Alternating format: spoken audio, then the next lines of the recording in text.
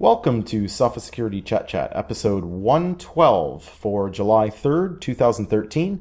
I'm Chester Wisniewski, this time coming to you from Quebec, Canada, and my guest is Paul Ducklin. Welcome back, Paul. Hello, Chester. I see that there's some new research that's kind of interesting. I guess we're calling it keyjacking. It's almost like reverse clickjacking, and I know people have a really hard time getting their head around what, clickjacking even means to begin with.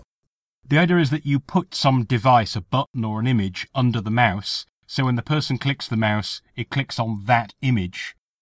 But you make the image completely invisible so that they actually see what's behind it, rather than the image itself, so they can be tricked into clicking on the wrong thing. And this keyjacking idea is sort of the other way around. You put a download dialog where the user would need to press, say, the R key to automatically run what they've just downloaded. And then you push that into the background. And in front of it, you have something that is actually visible, in this case, to the eye, but invisible to the keyboard because it doesn't have focus. So you now have a window that behind it has this hidden dialog that if only you press the letter R, will download and run something with your express permission. So all the attacker needs to do is to trick you into pressing the letter R. And the guy who wrote this article came up with a very clever way of doing that, but amazingly simple. Just put up a captcha and make the first letter R, and the person will go, oh, fine, and hit the R button. And of course, actually what's happened is the key is going through that visible window and into the one that's behind. Now, it doesn't work with all browsers. Firefox, for example, doesn't hide that dialog behind another window. But it does indicate that it is terribly difficult to get security right inside the browser when you have all this weird user interface trickery where you can have the active window, but it's hidden behind another one. That seems to beg a belief. Or that you can have something you're going to click on, your mouse can see it, but your eyes can't. There just seems to be something wrong with that sort of user interface programming model that makes it absolutely ripe for this sort of attack. Yeah, and, I guess my reaction was this reminds me a lot of other UI type things that can be a bit odd on the internet. One of the frequent techniques we see on malicious web pages is to include, say, a malicious flash object in an iframe that is conveniently 0 pixels wide and 0 pixels tall.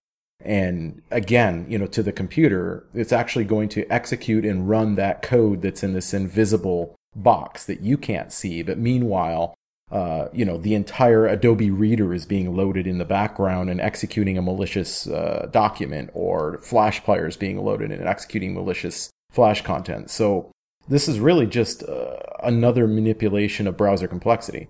Unfortunately, web programmers have found a practical use for this almost as a kind of trick. So you can't now just say, oh, well, if you see a 0 by 0 iframe, it must be dodgy, because there are some genuine reasons why you might want to do that. The same with things that have an opacity of 0%, i.e. they're invisible. It's a great way of preloading images in JavaScript so you can have animated menus without having to go and fetch the image every time. You sort of cache it in memory and then just get the rendering engine to make it visible and invisible. Well, hopefully browser manufacturers can figure out ways of trying to inform the user as to which element of the Chrome, as it's known. Now, people should keep in mind that's not referencing the brand name of Google's browser. The Chrome is the user interface elements displayed by the browser, such as the favorites button and the back button and the home button and all this kind of decorations around the side of the page being displayed. But it also includes things like dialog boxes that pop up and prompt you to download or run or cancel or OK and this type of stuff. So maybe there's some compromise somewhere in there as to methods to display things to a user so that they're making an informed choice. Both Opera and Facebook had some interesting, I guess, what do you call it, a disclosure letter, Paul? Is that what we call it these days? DBNs. What is that? DBN, Data Breach Notification. That's the pompous term I use. It means where you fess up either because you think you ought to, or because the law requires you, or because good PR says you ought to, or all of the above, Well, let's look at the words here. I've got, at Opera Software, we are committed to the security and privacy of our users.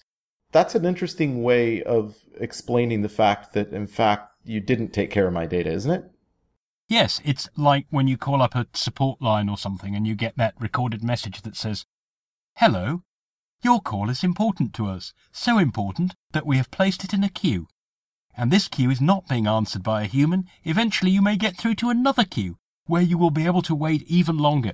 And just think, gosh, don't spend all the time to tell me how great things are when actually you're just softening me up to break bad news. And, I mean, Opera had the headline, "Security breach stopped." In fact, what happened is the guys got in, did a whole load of dirty work, then got noticed, then Opera cleaned up. So really, the headline should have been, "Security breach not stopped." Well, that's what I was thinking. If it said security breach stopped, I went and looked at my firewall logs, and I had 863,000 connection attempts blocked yesterday. So did I stop 863,000 data breaches, or, like, I'm a little confused. My understanding, when you read more carefully, is the crooks got in, made off with a code signing certificate, one or more, signed some malware with it, and indeed, it appears, actually managed to get that malware onto Opera servers, and we're not sure yet. It looks as though people using Opera may have got an automatic update that included this signed malware. I'm sorry, that doesn't sound like security breach stopped to me, and I just think that there could have been a lot more clarity in that data breach notification. Crooks got into our network, let us tell you what happened. Yeah, it's not all bad, I guess, is one way to say it, and that there have been, unfortunately, a large quantity of these data breach notification letters, but many of them that we have talked about on the chat in the last 6 to 9 months have been a little more straightforward and said things like, hey, we were compromised, hashes were stolen. In fact, here's how the hashes were stored so that those of us that are technical could evaluate and assess what the amount of time or effort required to perhaps break those passwords might be. You know, there has been more openness in the last year or two than we'd historically seen, but this kind of legalese and we take your privacy so seriously that in fact all of your information was stolen is a little annoying. And I mean, I guess if this continues, we may need to, in the US, many states have data breach notification laws requiring organizations to tell consumers, but the requirement as to how you notify the user as to what happened is very vague in most of these laws. And I would hate to see it come down to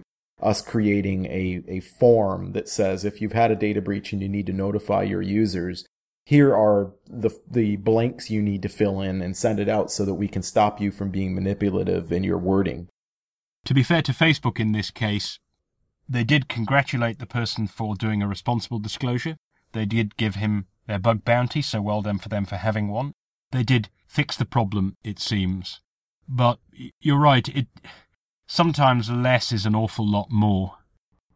Now, while we're talking about truth, you and I have spent countless hours speaking both on the podcast and to the public about Wi-Fi security and the inherent dangers of using older, weak cryptographic choices like WEP. This is to do with Apple, isn't it?